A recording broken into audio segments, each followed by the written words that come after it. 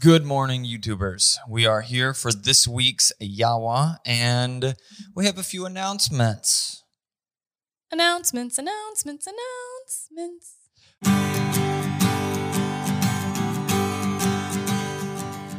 One, you've asked for merch, so we scoured the interwebs and found probably the coolest mugs. We didn't want just any mugs. Oh, so we got all hand-thrown, handmade, fancy mugs. You can check them out on our store, as well as we have another new hat design. So if you haven't checked out our hats, lids, caps section on our website, you should check that out.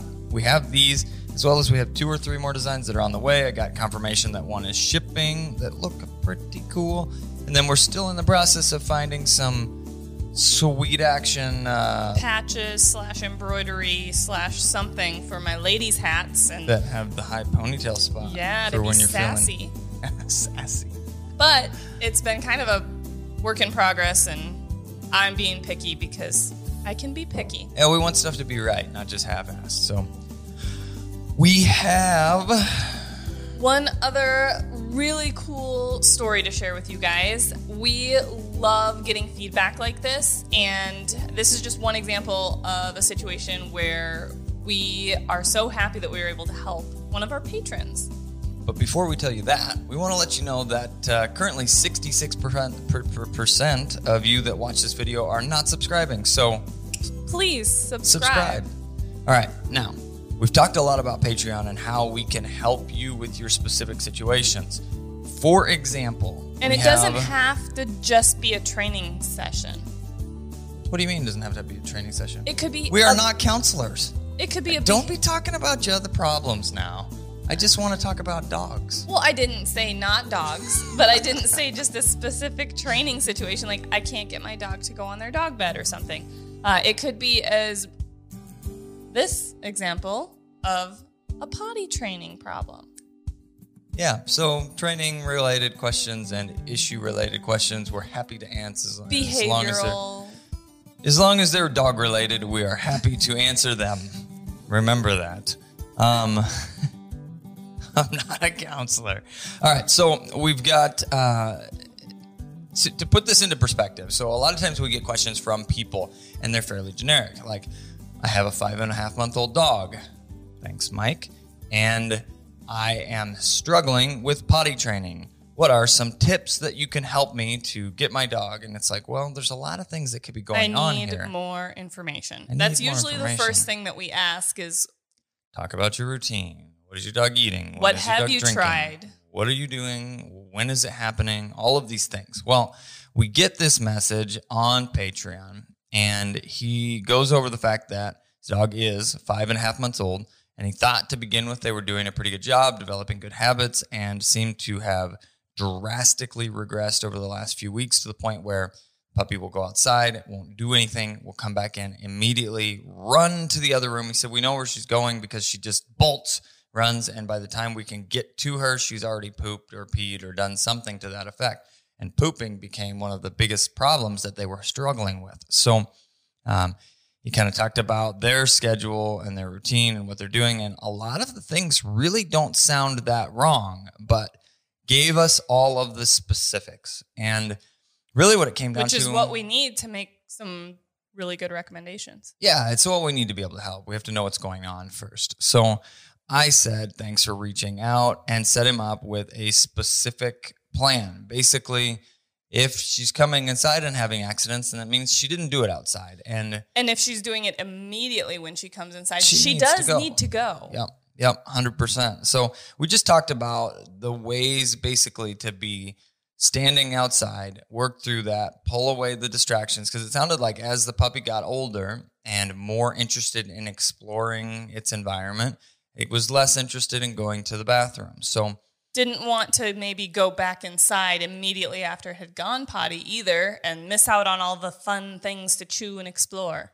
Yeah, that can be part of it. It's pretty much anything that our dogs are doing, they're conditioning themselves. And that includes good things and bad things and the habits that you create. They anticipate everything. So if they want to play outside and they learn that The second they go potty, you pick them up and take them back inside. Then they may avoid going potty.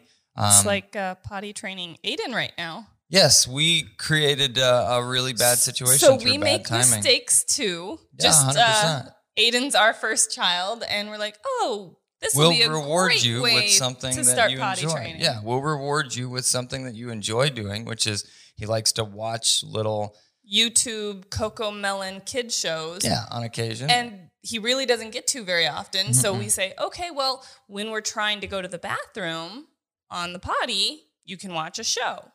Well, then he learned to just hold out and not potty and just watch a show and then watch another show and then watch another show, because this minute he finished going potty, we would tell him, oh, good job. And then the show would go away. And he's a smart little boy, so he figured this out pretty quick that, well, I just won't go potty and I get to watch all the shows. So now we don't get to watch shows while we go potty. Yeah, and we've kind of also regressed in that department. We have. Hey, if you've got some potty training tips, put them in the comments below for kids. So anyhow, I helped him through this situation by saying, basically what we need to do in this situation is it's going to take a while in the beginning and it's going to get progressively better, but you need to basically pull away the distractions, stand there with your puppy on leash away from the things and wait. And if she doesn't go to the bathroom, bring her back in, put her in her crate immediately, give her a couple minutes, take her back outside.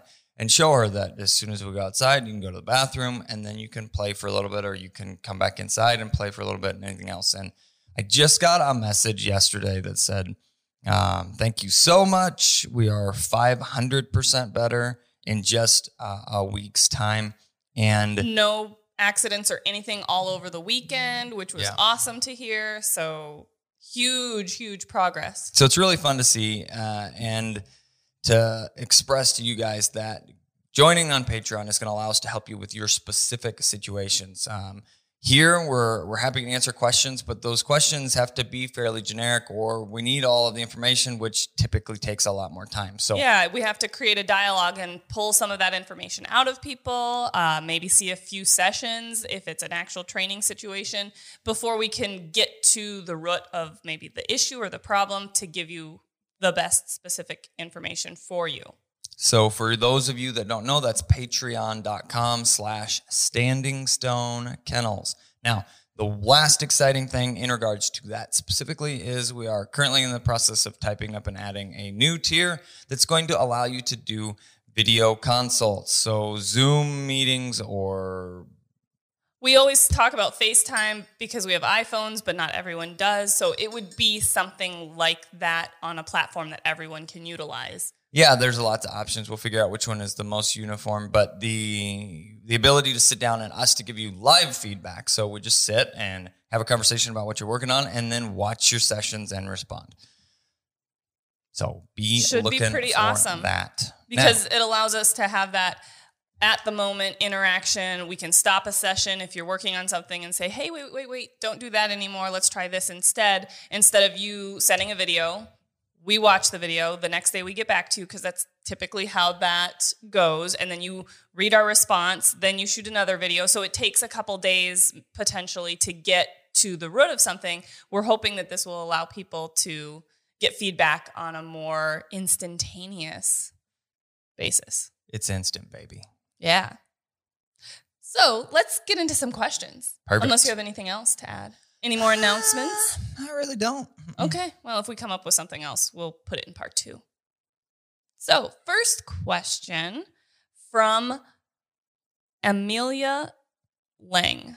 I might mess that up. It's from Instagram. How long in advance do people generally have to request a puppy? We've been getting tons of puppy questions recently, so I thought this would be a good one to just sprinkle in here.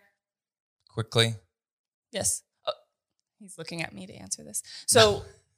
No, we can sprinkle it quickly. Basically, right now, it is anywhere from 1.5 to 2 years approximately. Now, that approximation is variable because things happen. For example, we have an entire litter of males or an entire litter of females. We typically take an even split of deposits on a specific litter, and then we call down our list. So you could be anywhere from 1.5 to 2 years. That's what we can kind of promise. That's where we can say, hey, we're for sure we're going to be able to get you a puppy by 2022 this year, this situation. But there is a chance, like Ethan said, that you're going to get a call from me earlier than that saying, hey, we do have one puppy available out of this litter because we had a whole litter of males, or I only took 6 deposits and we had 10 puppies and things got mixed around. Now, if we do have a whole litter of males or something like that, I always offer the people that are on that litter that have female deposits the opportunity to take a male if they're interested, because for us, we've talked about this. There's not a huge difference between males and females as far as personality, trainability, natural ability goes. You're going to see the differences in size, and then, reproductive systems with heat cycles, and then males having some testosterone-driven marking outdoors. But for the most part, the hunting ability, the personality is going to be even across the board. So we always say, hey, are you interested first? So if you are open and a little flexible to timing wise, that could happen as early as in a year or less. And then if you have specific timing and need to be able to plan 100% around that, we are sitting at the approximately 1.5 to 2 year mark. And we try and put less emphasis on coloration. People get really hung up on color, and more emphasis put on the right litter for you with the right temperament and personality for you, because our litters do vary slightly depending on who's being bred. But if you have really specific wants of, I want a black and white male or I want a black and white female, that's usually going to push you further out, because those type of things are not guarantees. I mean, we can't program in beep, beep, beep, beep, beep. Mom, I want you to have 4 black and white females and 4 liver and white females. Please and thank you. It doesn't happen that way. You can't count your chickens or your puppies before they hatch. So we have to, kind of go with generic deposits and things like that to get started. 100%. So that was a good question. And then this one's also a good question because it relates to our story on Patreon a little bit. From Michael Whitney 25 on Instagram, crate training. Been at it a week now. Our pup screams for at least a half an hour and then pees and poops. I'm assuming that's in the crate because you haven't let them out of the crate while they're screaming and crying. So a couple things that I wanted to just mention. Crate training. That's awesome that you're doing it. A week is not really that long to just throw in the towel and be like, I give up. My puppy can't do this. There's really never a point where I would say give up, because the reward of crate training is so beneficial once you get there. And you're going to struggle. There's going to be times where, your puppy needs a little more time, or, you didn't monitor how much water they drank and then they're going to have an accident. But overall, if you can master crate training, you're going to be much happier in life. And it sounds like your puppy just needs to pee and poop. If they're going in their crate, immediately crying and then peeing and pooping within a half an hour, they're trying to tell you, hey, I need to go potty. So you're seeing a habit, you're seeing this conditioning process happening. So you need to say, okay, I need to spend whatever amount of time it takes to get you to pee and poop outside before we go back in and go in our crate. Because what's happening is they're going, oh, now that I'm in my crate and I don't have anything else to really think about or do, I'm going, oh yeah, kind of need to go to the bathroom. Well, I better tell my parents that I need to go. And then they're trying to tell you, and they get themselves more and more worked up. And then it's like, okay, I can't hold it any longer. It's just happening. Whereas if you can spend that time outside getting them to go to the bathroom, kind of like Mike was struggling with, she was getting distracted. So if you can spend that time outside, maybe on a long lead so that they can't get into the bushes or the mulch or whatever that they're distracting themselves with to stay focused on the task of getting their business done, then they can come in and go to the bathroom. Or no. Yep, they can. Have more coffee. Then they can come in and go in their crate. So sorry. This is just coffee, I swear. Maybe you need a little more.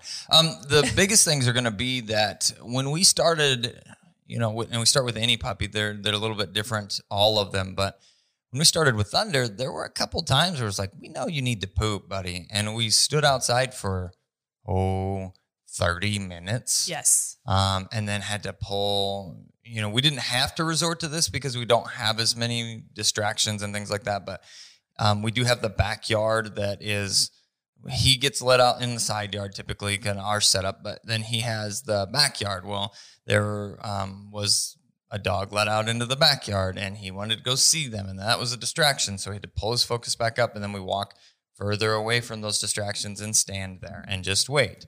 And, and there were a few times that it took 30 minutes, and then it's like, good boy, that's what you're supposed to be doing, and showing him and having the timing and paying attention and knowing when it happened to be able to reinforce the fact that he went to the bathroom outside. And then it gets exponentially better. It's to the point now where you let him outside and he instantly runs out and pees, and you go, do you need to do anything else? And if he doesn't come right back to you, you're like, okay, you're going to poop. If he comes right back up to the stairs, you go, you're good to go. You don't need to do anything else, because he's getting to that point where he's consistent enough. So, yes.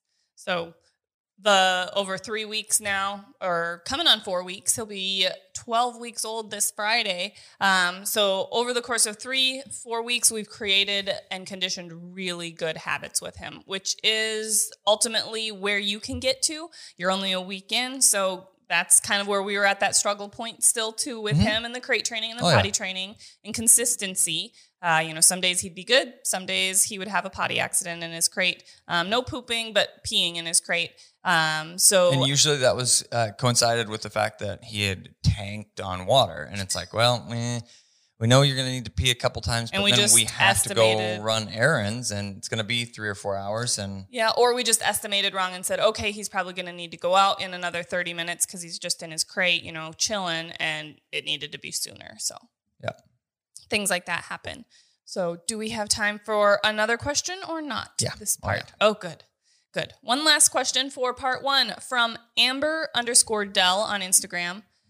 Hi, I know y'all said in a recent Yawa that you don't let your dogs rough play in the house. I guess my question is, how? That's all my puppy and older dog want to do, and I feel bad just crating the puppy every time. Are there any techniques y'all use besides crating the puppy and using chew bones? Thanks. Well, thank you, Amber, for watching our Yawas. And Absolutely. We are, like I said, that's why sometimes... Hopefully you're not part of the 66%. But don't subscribe.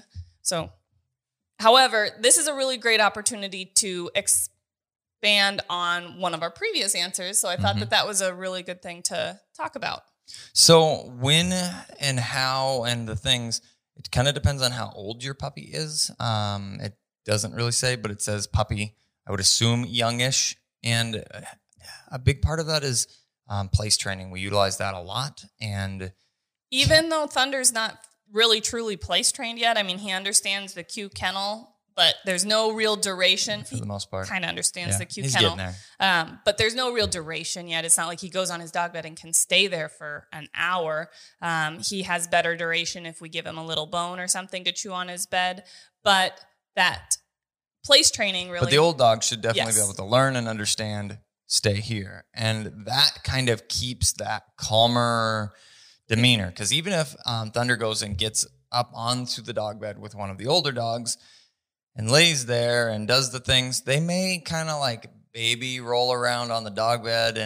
But they can't leave the dog bed, so that kind of keeps that level of excitement and play to a minimum and contained to that specific spot. It's interesting, too, because I watched Muddy was hanging out. Which and she is was Thunder's mama. Yes, so Thunder is hanging out with his mom, and they were doing really, really, really cool dog interaction. And I'm like, on my phone, I'm going, come on, get to the video thing. Let's...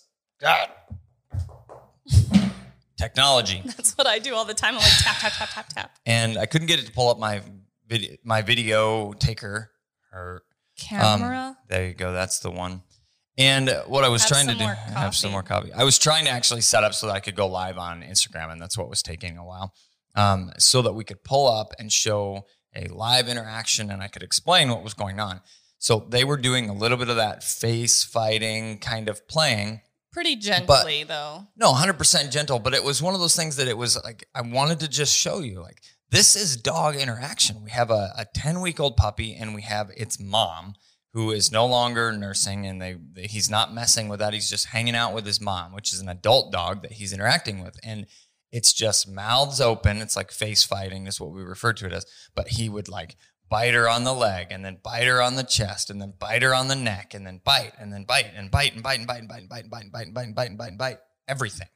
And she was like with her mouth and she was kind of dodging stuff and then she would bite him and then he would bite her. And that's how they were interacting. And it's like, this is why puppies bite us. Now it makes sense, right? Yeah. I mean, and we've seen this before, but it would have been the perfect thing to be able to show people. And he was doing that with Nyx the other day and Quest the other day. And I threw a little clip of it up on the story, just a little story clip, not an actual live video. So it will happen again. Yeah. And maybe, I mean, he's on that edge where it kind of teeters off, but we have more puppies coming, so I'm sure we'll see it. And if I can get it, we always have more puppies coming. Yes. But if I can get it, we will try and show that so you guys can see. But it's just to explain. Now, obviously, the dog's skin's a little tougher than ours, as well as they have a better way of communicating. You know, they're going to make the right noises at the right time that it makes the sense to the puppy to say, "Hey, that was too much. Stop biting me so hard." But it was the perfect example of showing why that's a natural thing for dogs to do. Now, all of that being said, back to the question specifically, the dog bed and place training really helps to calm down and maintain a totally different demeanor to that type of play. Yeah, it manages the amount of excitement that can happen. Absolutely. So, great question, Amber. Thank you guys all for watching part 1 and listening to all of our announcements and subscribing to our channel. And we're going to take a short break. These are also available on our website if you are interested in one. And 100%. Those. Yeah. And no, those aren't yet. They will be. They will be. Thanks for watching. We'll be back in just a minute.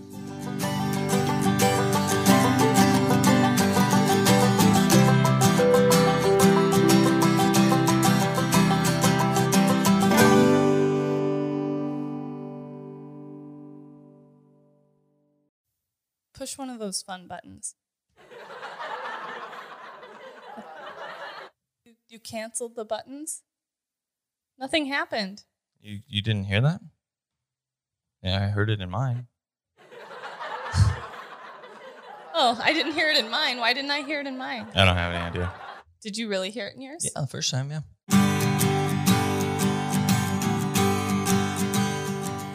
Welcome back to part 2 of this week's Yawa. If you missed part 1, go back and watch it. We talked a lot about a lot of cool stuff. We talked a lot. It's pretty much what we do. What we do want to say is, though, if this is your first time to the channel, definitely be hitting that subscribe button so that you don't do things like miss the first part of this week's Yawa. Yeah, don't be part of the 66% that don't subscribe. Yeah, why? Why 66%? We don't know. But we're happy to help you all out, so let's get started with some questions. Rock and roll. From Rob Scott on Facebook. What's the best course of action for your new puppy's first week of life with you? Should you go crazy with introductions away from home or set it into your home routine first? Large Munsterlander pup, 8 weeks old. Well, congratulations on the new large puppy. Munsterlander. Yes, they're so pretty. The last large Munsterlander that I trained, the name was, what was his name? That was a small. Sig. No, large. No, You're Sig. I thought you were going to say one of the small Munsterlanders. No. Okay. Sig. I got to watch a large Munsterlander at one of the NAVHDA tests that I was judging, and it was a pretty awesome little puppy. It was running the natural ability test. I think we were in South Dakota when I judged it. I've judged a ton last year, so it kind of all blends together. Took a setter and smashed it into a wire hair. And got some crazy woolly coats. This dog had an insane coat. It was pretty impressive. Yeah, because you couldn't do it with a short hair. You'd end up with some short coats and some long coats, but you just smash it with a wire hair and you get coated all the way around. But maybe. Lots of ability, I don't think that's how it happened. Lots of drive, lots of personality. Okay, well, that's not how the large Munsterlander came about. But if it did. Little did you know. Ethan is not a breed. What are those called? Genial. Sommelier. No. I can taste dog breeds with the best of them. Anyway, let's get to answering this question. So this is actually a great question because we just shot a video about this, and I think it's coming out on Saturday-ish. Don't quote me on that, though, because our schedule kind of... Very soon. Coming very to soon. a YouTube channel Probably near you. within the week, but... we talked about the things that we recommend doing with your puppy when you bring them home, and definitely getting them set into a routine. First, these are like key words. Rock and roll. Would be our recommendation before just like bombarding them with everything. But that is also one of the things that you're going to want to work on almost from the beginning is continued socialization. Not overwhelmingly so where it's like, here, sink or swim, I'm throwing you to the wolves, but continued socialization and also developing behaviors that you're going to want in your puppy as an adult are all things that I would recommend starting within that first week. I think it really comes down to the puppy. So if you are seeing boldness and confidence too, then it's a sign that you're ready to continue to do more. You know, it's when you're bringing your puppy home, it's important to create the routine. What's the second thing? There's three things. Create a routine, develop behaviors, have expectations and don't make excuses, and continued socialization. Yes. So the three things, be checking for it because it's going to come out soon. So if you're subscribed and you've got notifications turned on, you will know about this video. 100%. Now, the key to all of those things are going to be if your puppy comes home and maybe had a different kind of start at the breeders and they seem a little apprehensive, pitching them out into the socialization world isn't probably the greatest thing. Allow them to adjust a day or two and then start that. But every dog's going to be a little different. So you do need to be able to read your dog. There's no magic thing there. But and I would just say, because Ethan mentioned, you know, you want to make sure that your puppy's comfortable and confident. The important thing to remember with that is don't coddle them if they are unsure or apprehensive. We don't want to reinforce that timid personality, that unsureness. We want to redirect their focus and then praise them and tell them what a good job they're doing when they are showing bold and confident traits. So, you know, if your puppy gets startled because, you know, you drop something in the kitchen or you bang a pan, you don't go, oh, it's okay, puppy, it's okay. Because then they're like, oh, it's okay to be scared of this loud noise, or it's okay to be unsure with this situation. You just say, puppy, come on, let's go. And make them forget that happened. Treat Puppies them like a real short, dog and they'll become a real dog. they have pretty short attention spans. So if we can redirect that focus pretty quickly, they're not even going to be focused on the fact that there was a loud noise a second ago. And I wanted to touch on this because somebody else reached out to me in a message about they're getting a 6-week-old puppy. What do we think of that type of situation, getting them that young? And that was one of the things that I did mention to them as well. So if you're getting a 6-week-old puppy, your puppy's not going to be in the same place in development as an 8-week-old puppy. No, not at all. There is a huge difference that we see between 6 and 7 weeks and then 7 and 8 weeks. We talk about charging the clicker and using meals for training sessions. And although those things are important, at 6 weeks, we're going to be more interested on making sure that they get enough food in the day. And because, well, just for example, our Breezy Walker litter right now, they're going to be 6 weeks old this week. And they're just transitioning to hard kibble. So if I was like, get your 6-week-old puppy home and start clicker training with their meal, well, these guys, you know, wouldn't be quite ready for that. Your 8-week-old puppy, though, is going to be on kibble for the last 2 weeks with us, and they're going to be ready to just start that clicker training process. In a perfect world, I would say that we would probably send our puppies home between 7 and 8 weeks. Yeah. Not earlier than 7 weeks, though, definitely. No earlier than 7, no, but our state law requires 8 weeks. So that's also something that I mentioned that he look into. And most of them do. I think Wisconsin says 7 weeks. I don't know. All I said was look into that and just, you know, take things slow and continue building that confidence and socialize the puppy. They're either not going to have a state law or the state law is going to be something beyond 6 weeks. Typically, know that yes. Sure. So that also depends. And I would say that the breed of your puppy also will play a big role in, you know, their readiness for new things. Some puppies and breeds are a little slower to mature and just have a different personality. You know, for the most part, we're talking about short hairs and they're bold and confident and ready. Whereas we worked with a little Brock Francais at our puppy training seminar. She was 10 weeks old? 12. 12 weeks old. Because she was older than Thunder. She was teeny tiny. And she was littler than Thunder. Her eating habits were slower. So we had to make adjustments for everything. Thunder's like scarfing down my hand, trying to get the handful of food. He's a little food motivated. And she was like, nibble, nibble, nibble. So again, we had to make some adjustments. So it depends on your breed as well. Yeah. And what they're ready for. Mm-hmm. So like Ethan said, just read your dog. Okay, next question from... Sometimes I have a good idea. Yeah, I'll give you that. Next question from one of our top fans on Facebook. I think that's kind of cool how Facebook tells you who some of your top fans are. From Eric Doan. Can't wait to see how Thunder continues to develop. How did you choose him from the litter? So I thought this was a really good question to answer since we were just talking about development with puppies and Thunder.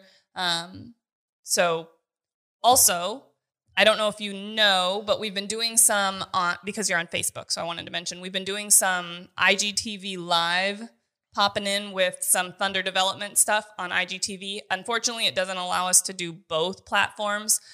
So we're going to try and do a couple of those on Facebook every once in a while too, because we saw that they do also have a live option. So that our Facebook fans don't miss out either. But we've been doing some of those, hey, we've got a few extra minutes this afternoon or in the evening. Evenings is usually when we have a little more time because Aiden, our little boy, is down for the count usually by then.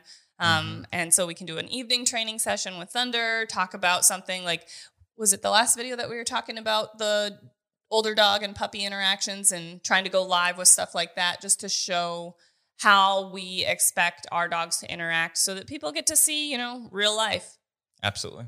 But so your question was, how did we choose him out of the litter? So the Muddy Benny litter was definitely a litter that we were really interested in keeping a puppy out of, but we were very open to a male or a female. We just really didn't know what we wanted until I think we finally made that decision at around 6.5, 7 weeks, honestly, where we're like, this is the puppy. We were evaluating all of the things that we saw in all of the puppies, their personalities, their drive, their just, wow, look at me factor, and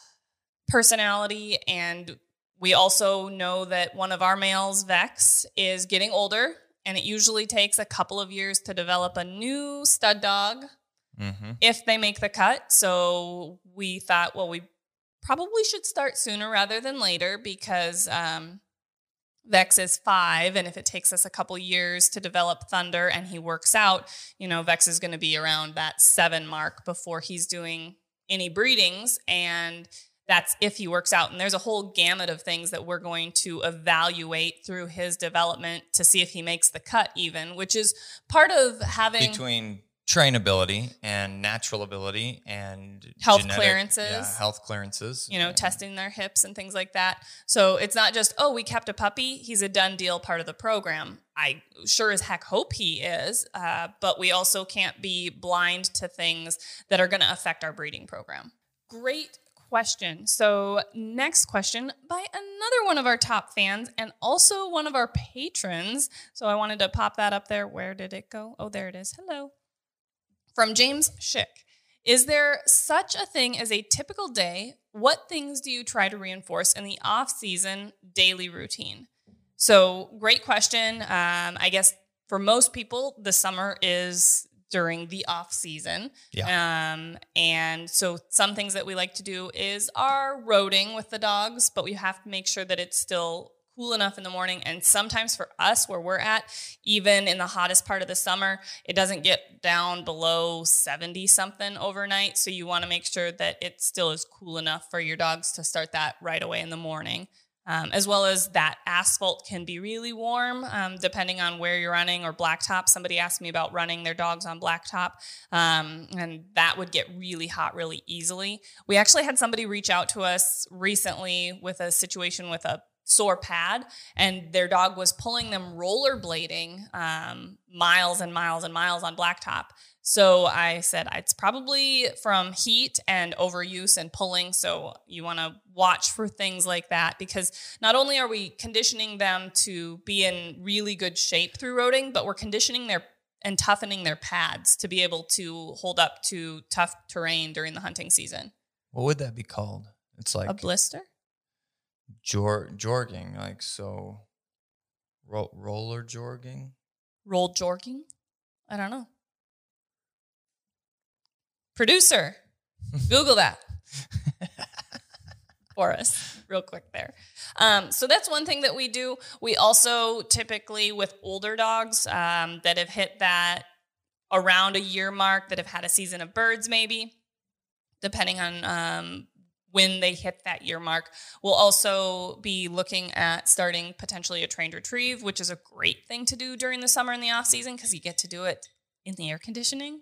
Yeah. So you can get all your field work and all of your other things done early, and then all of your indoor obedience and your trained retrieves and things like that, formal retrieving work, done in the afternoons when it's warming up. So we do a lot of retrieving work in the summer and the off season, continuing working on obedience all the time. That's something that can never be overdone, because like you said, the off season, not everybody has the opportunity to hunt all year round, unless you're traveling like a crazy person from this country to that country to this area to that area to be able to hunt all year round. So most dogs have an off season, and it can be a pretty long time that they need to be able to be a good, well-rounded part of the family in the house. I would say that most people would agree with the fact that their dogs are family companions 365 days a year, and get to hunt during approximately, 10 to 30 of them, depending on the family.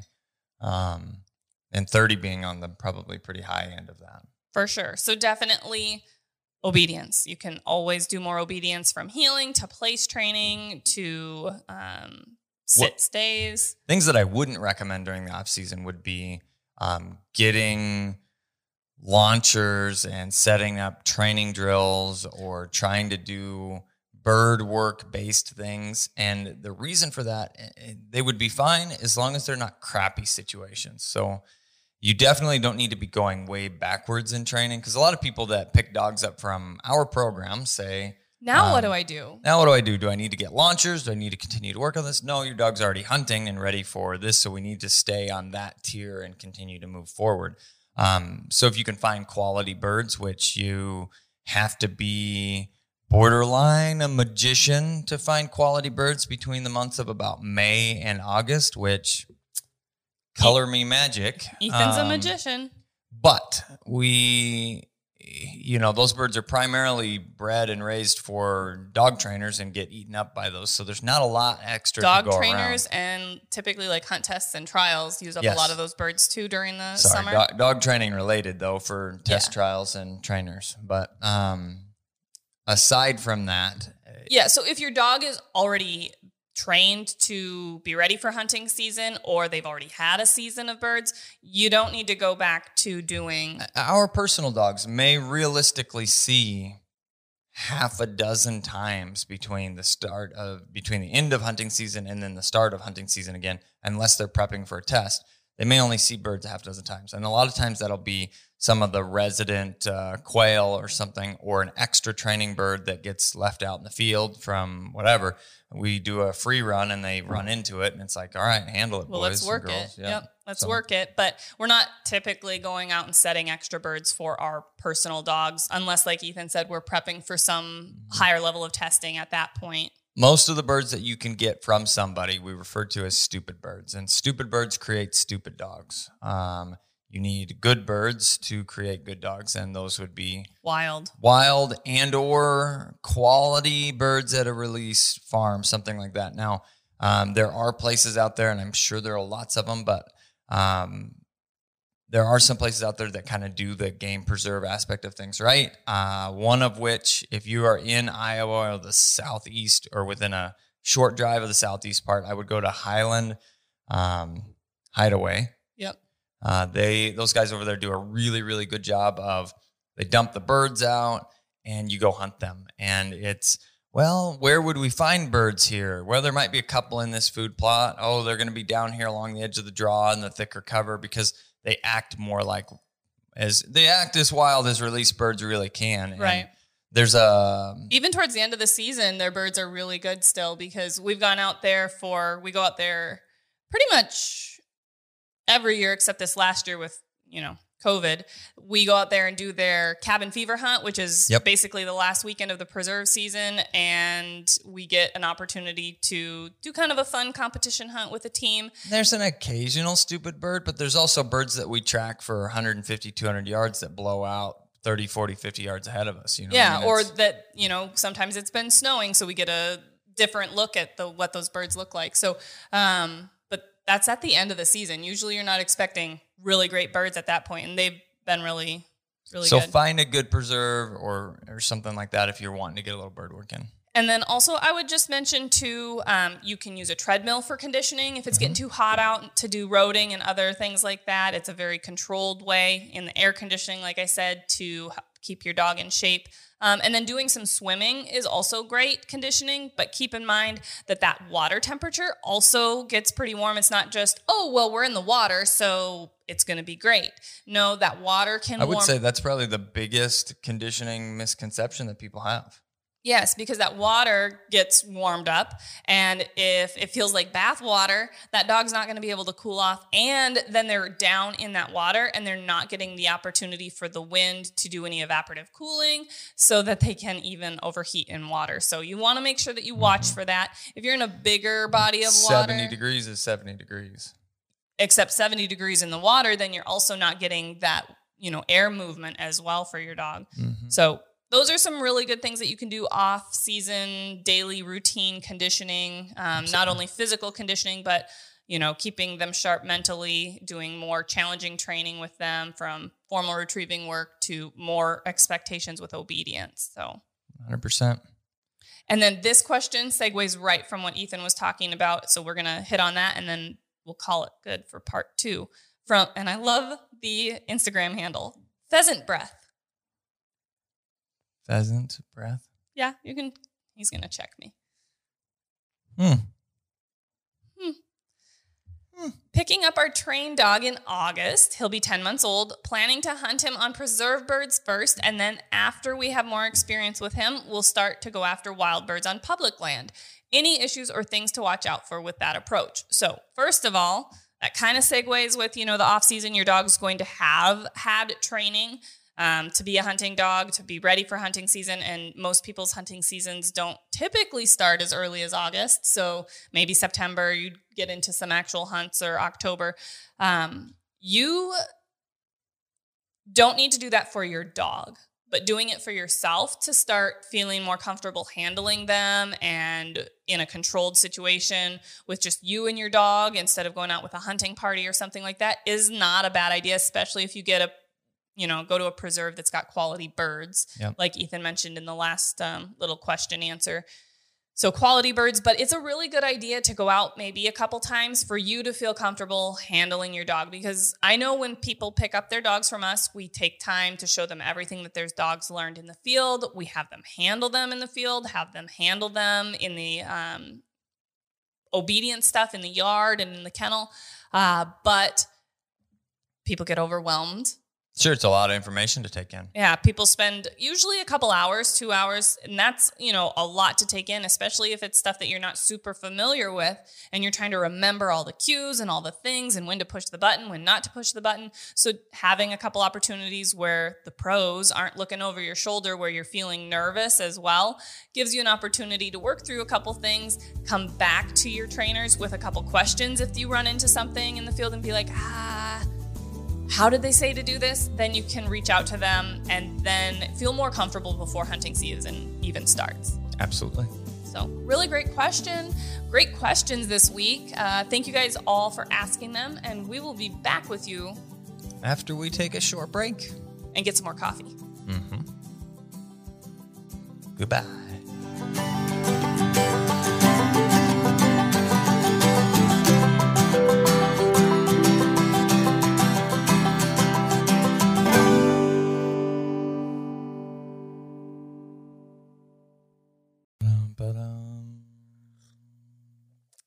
that's hot.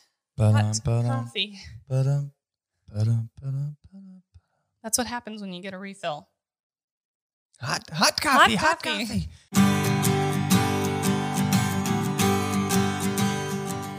Well, welcome to part 3 of this week's Yawa, and this will be the third and final part. For those of you that are just tuning in to our channel for the first time, definitely hit that subscribe button and then go back and watch part 1 and 2. Talked a lot about those weren't real words. We talked a lot about some really cool stuff. There were some great questions About training during the off season and some puppy stuff. You know, all the good stuff. And we mentioned some of the cool new stuff.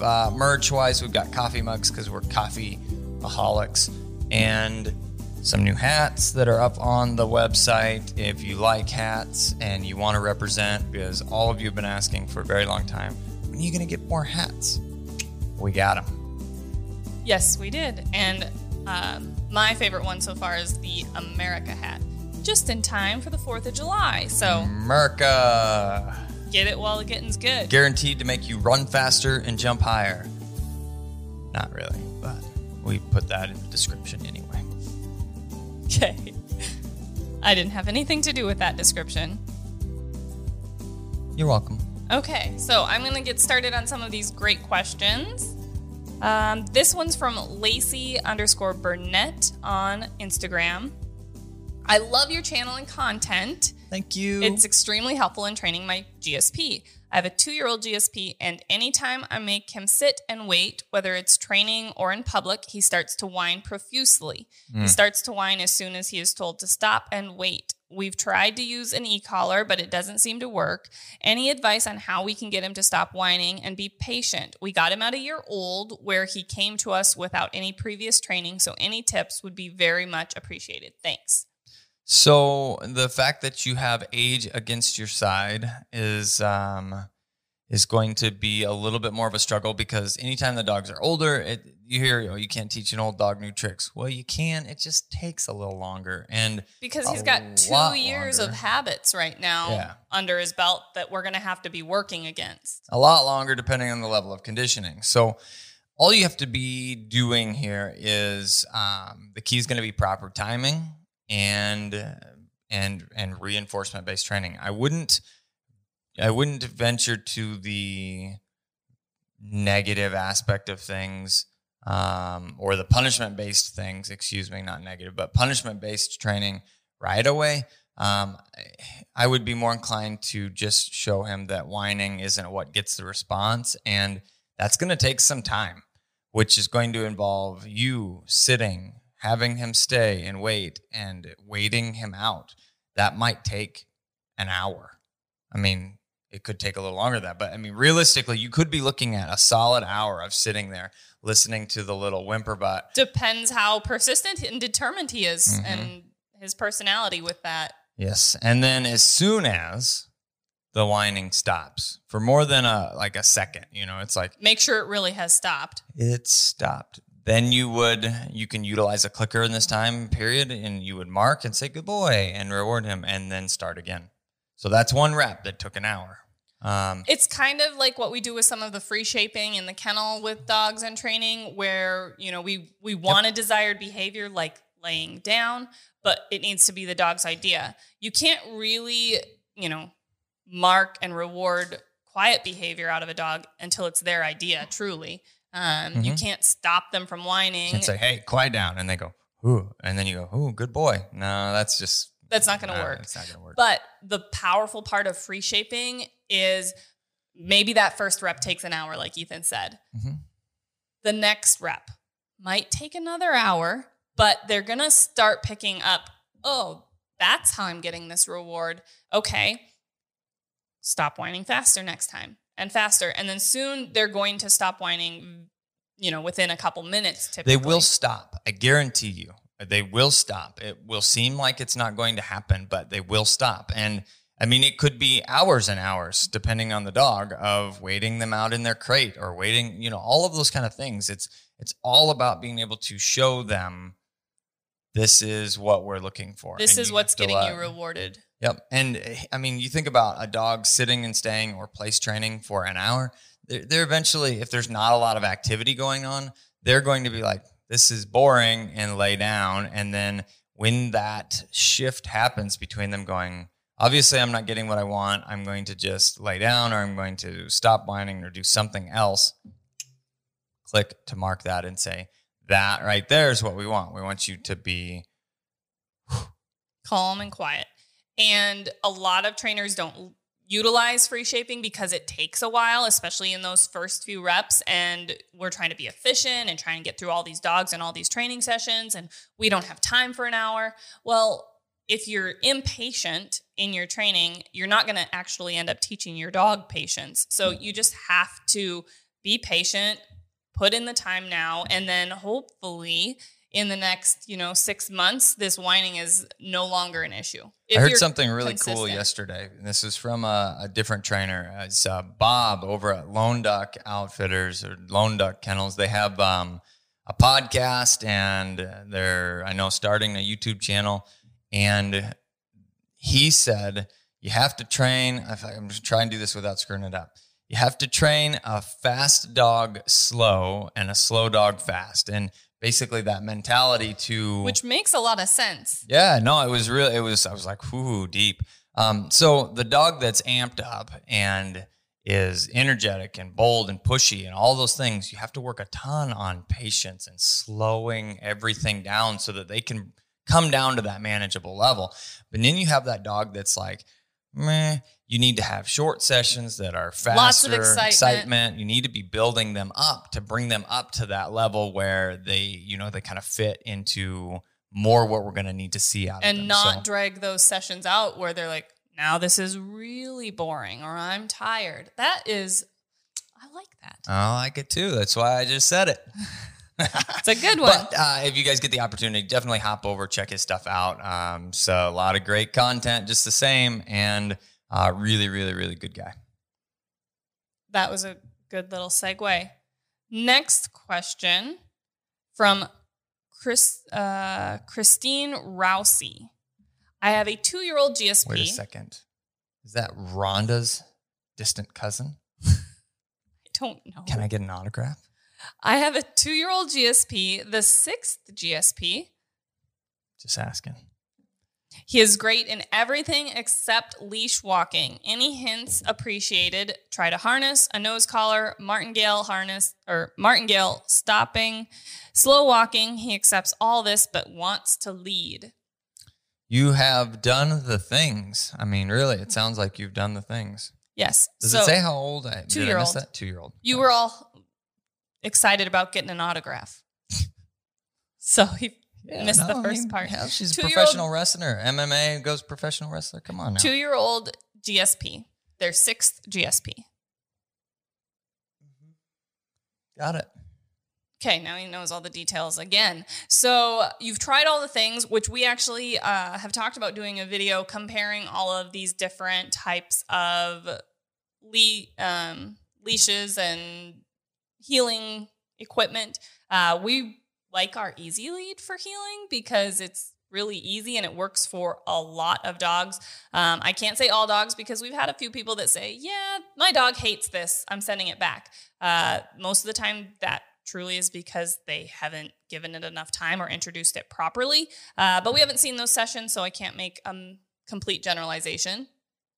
However, trying out our Easy Lead might be a really good option for you. So we have some videos on our channel showing how to use the Easy Lead, how to introduce it, how to put it on properly, as well as it's available on our online store. standingstonekennels.com/store. We'll get you there. And then there's categories, and Easy Lead is one of the top categories. So then you can get one, try it out. The thing that we want to talk about, because this is how it gets used to begin with a lot of times, is as a healing, pulling management system instead of a training aid and tool. And that's wrong. Throw a big red X up here. Pulling management system. Yeah. It's not meant to be used that way forever, because any training tool that's used improperly can cause problems, of course. Yep. So we want to use the Easy Lead as a pressure on, pressure off training aid, training system, so that When your dog isn't pulling ahead and is in a proper heeling position, the pressure comes off. If they start pulling ahead, that pressure comes on. And we don't want to toughen them to that pressure, which is how prong collars typically get used improperly, is the dogs end up toughening themselves to that pressure and they're like, well, I can just pull through this. So what ends up happening if you're just using it as a pulling management system is the dogs will eventually go, I could probably deal with this discomfort a little bit so that I can pull against it still. But that level of pull is so much less than what it has been in the past. It still seems doable, I guess, and not a big deal. So don't use it as a pulling management system. Use it as a progression training tool where you start with it up over the muzzle, pressure on. To develop a behavior of not pulling on the leash. Yes. And then you're going to be able to transition from over the muzzle where it's flipped up to just a slip style lead. Which is a slip style leash is the way a lot of dog trainers, bird dog trainers especially, use. That's all they use to train with. So we were adding basically another step, a baby step in the beginning process to help develop better behaviors faster. And we talk about a lot that the smaller steps we take in dog training, the faster that we can get there. And that's what we've kind of done with this. So then you have the slip lead. And then you can start overlaying an e-collar with your corrections, and then eventually transition to a clip lead, and then get to the point where you can heel off lead. That's not something we recommend doing in town ever because you can't necessarily have perfect timing all the time if that transmitter is not in your hand, and there's too many unpredictable things that can happen when you're walking along the side of a road or something like that. We shot a video recently that shows exactly how to do this, and the name of the video is... Are you talking about the 3 biggest mistakes? Yeah, the 3 biggest mistakes that people make. We shot a video recently, yet the video still doesn't show up in our recent videos because we shoot a lot of videos. Yeah, we do. We shoot a lot of videos, guys. But we can put the link up down here somewhere. But it's the 3 biggest heeling mistakes, I think. That's what I'm trying to find exactly He's what still it's looking called. for it. But I would try out the Easy Lead and see if that is a good solution for you. He'll still look. I'm going to move on to the next. There it is. It says, how to teach any dog to heel perfectly. And then the thumbnail that you're looking for, it's a picture of Roglet. And it says 3 biggest heeling mistakes. I can't make that any bigger. So no, not in that view. Wah, wah, wah. I said 3 biggest heeling mistakes, but that was the thumbnail title. So if you searched for that, you might not find it. That's why. Hopefully it'll come up along the bottom. I was trying to try and make sound effects with my mouth. It didn't work. Next question. Not those sound effects. From, I love this Instagram tag, Lord Albert the Pug. We have a lot of dogs that follow us. It's fantastic. I love it. Hi, first of all, thanks for shipping your Easy Lead all the way across the pond to Denmark. You're welcome. We were just talking about the Easy Lead. I would guess that the Easy Lead isn't going to work all that well on the pug, though. There's no muzzle. I think he has a, we're talking about a new dog, a Weim Lab mix. That one will work. The next part of the question. Now, my 8-month-old Weim Lab mix is quite skittish when it comes to loud, sudden noises. I assume due to a bad experience during New Year's where we got caught outside at fireworks started close to us. Yeah. I'm training her for upland hunting, so need her to be desensitized to gunfire, but I'm afraid to make her even more scared. Even the small poppers at a long distance, like 150 feet away, will make her become noticeably nervous, even with her favorite bumper being thrown all at the same time. So there's more. Oh, sorry. What can I do to help her overcome her fear of loud noises and start associating gunfire with something positive? She is not really food motivated, but I can use her toys and especially her bumpers as a motivator. So this is a great question, and I wanted to hit on it because guess what's coming up? 4th of July. Yes, and a lot of people... Insert fireworks here. Yeah, and a lot of people have puppies. We have a puppy. The great thing about where we live in the middle of nowhere. So we don't have to worry about getting caught outside and fireworks going off unexpectedly. But I know a lot of people that live in town have to worry about this in Absolutely. their neighborhood because Absolutely. your puppy's going to have to go potty outside at some point in time, and you never know when the neighbor kids are going to light off some fireworks or firecrackers in the side yard. So, first things first, we get this question a lot. Yes, we do ship outside of the United States. Anything on our store, bop in there.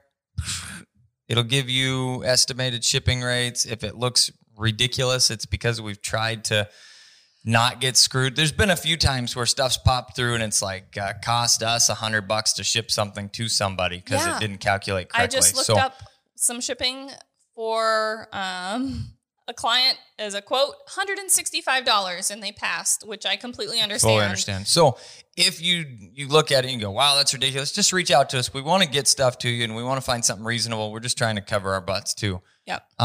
Now, on to the fireworks. And desensitizing and how to work through this. I'm going to say it right now because the meme is going to start rolling around. It always does every year. Oh, your dog's scared of fireworks? That's cute. Mine looks for birds. Well, it's not. There's no context, and it's not a real thing. Maybe you're lucky and your dogs enjoy fireworks. Fantastic. But there's a lot of dogs that are great bird dogs that won't because there's zero context associated with just loud noises going off and bright lights, and it can be startling. So don't feel like you've got a bad bird dog. Yeah, and if you see the meme, don't pass it around. It's not helpful to anybody. So agreed. That's an unpopular opinion that I'm sure is going to make the cut for Ethan's brutally honest comments. Hey, don't be stupid.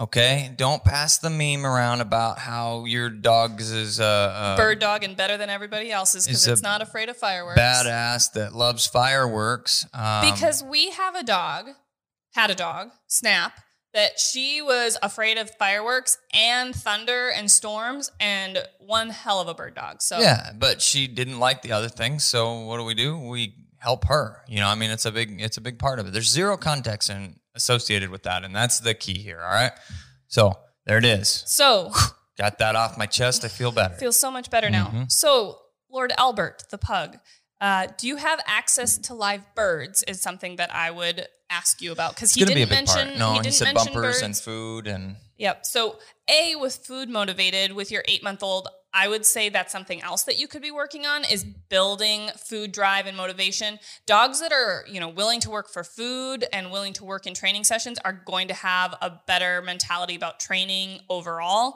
and a better work ethic and more drive and desire. So we can teach and train good eating habits by using their meal for their training sessions. And then when they lose focus or lose interest, we take the meal away. It's a little tough love, but dogs aren't going to let themselves starve. They want to eat. They need to eat. So don't let them graze. Don't let them pick at it all day. If they're done eating and not focused anymore, take it away. Come back with a regular meal portion for dinner. Try again with a training session. Again, if we lose focus, take it away. In a couple of days, they're not going to be missing any meals. Well, and we're not big naturalists, if you will, as it comes to training. There's probably some fancy word. Maybe Jess can find it for us. She knows all the right words. So it's But I'm not saying like, they have to be trained like wolves because they're 9% genetically the same, and that has to be but they do have to be dogs first, and they are bred and developed and designed to be working dogs, so their brains operate better when they're working. They just do. It's what comes most natural to them. And when they're not in a state of understanding that work is a part of life, they end up, pushing to different outlets that becomes destructive or not obedient or not willing to do kind of what we're looking for. So I definitely think that building some good food motivation is going to help you out overall with your dog. So that if you can get live birds and get a bird introduction, those live flapping excitement-based birds, dogs are prey-driven animals. They want to catch and kill things. I mean, that's also what they've been bred to do for years and years and years. Yes. He said he's using poppers of some sort, like light poppers. I'm assuming poppers in some kind of a blank pistol type of gun. So it kind of depends on what you're looking at there. Now, I do want to point out that any type of rifle round has a different type of sound. And It's a little sharper usually. Yes. And that goes back into the context aspect of things. I have an entire kennel full of dogs that are not, all of my Persa dogs. Killed lots of birds over them, no gunfire issues. But you get a rifle out and it's a louder / a different noise. And even that I've made a long time ago, but I made a mistake of shooting something while they were in a close vicinity. It was like we're in the country and a coyote ran through the backyard or, that kind of something happened. I don't remember exactly, but I know that I noticed that the rifle sound startled the dog and was like, you have a gunfire interdiction. It was like, whoa, what the heck was that? Because it's a completely different noise. So don't use 22s, don't use pistols, don't use rifles, any type of rifle. Any of those kind of things are going to be different. So pick poppers. I'm hoping your poppers are either like 12 gauge shotgun poppers or we use 209 primers as well. Primers are going to be a similar pop type of noise, or then just the shotgun themselves. Lower gauges are going to be better. Lighter rounds are going to be better. And then you said 150 feet, give or take, which is approximately 50 yards, if I'm doing my math right. And you can go a further distance. I mean, you can go all the way out to... We usually, with when we did our puppy intro, we probably were 70 yards. When we did our puppy seminar, we were probably about 70 yards to start out with. Pretty close, yeah. So almost double the distance that you're talking about. And we used poppers. Now, those are Kent.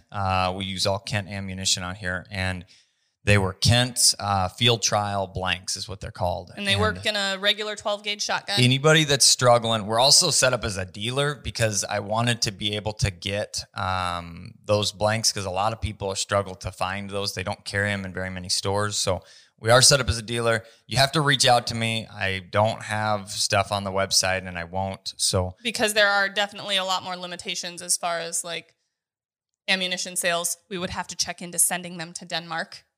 Yeah, I don't think I could do that. But all of that being said, full circle here. Start out further away. And then the last thing is going to be, if you're around buildings, this is something that can be overlooked often as you go out in the backyard and you're right by your shed in the back of your house and you're I need to reach out to I've got a brother who is a acoustician, not an acoustical engineer. He reminds me of that every time I mention him as an acoustical engineer. So I need to reach out and find him so I can get the actual words. But basically, the sound bounces off the buildings and makes weird echoes and weird things happen. And then it sounds like that gunfire is coming from all these different directions, which can be even more overwhelming to a dog that's unsure. Yes. So those are all things to keep in mind. And so get in a wide open field, increase your distance, and find something that your dog is more excited about. Hopefully that's birds. Yes.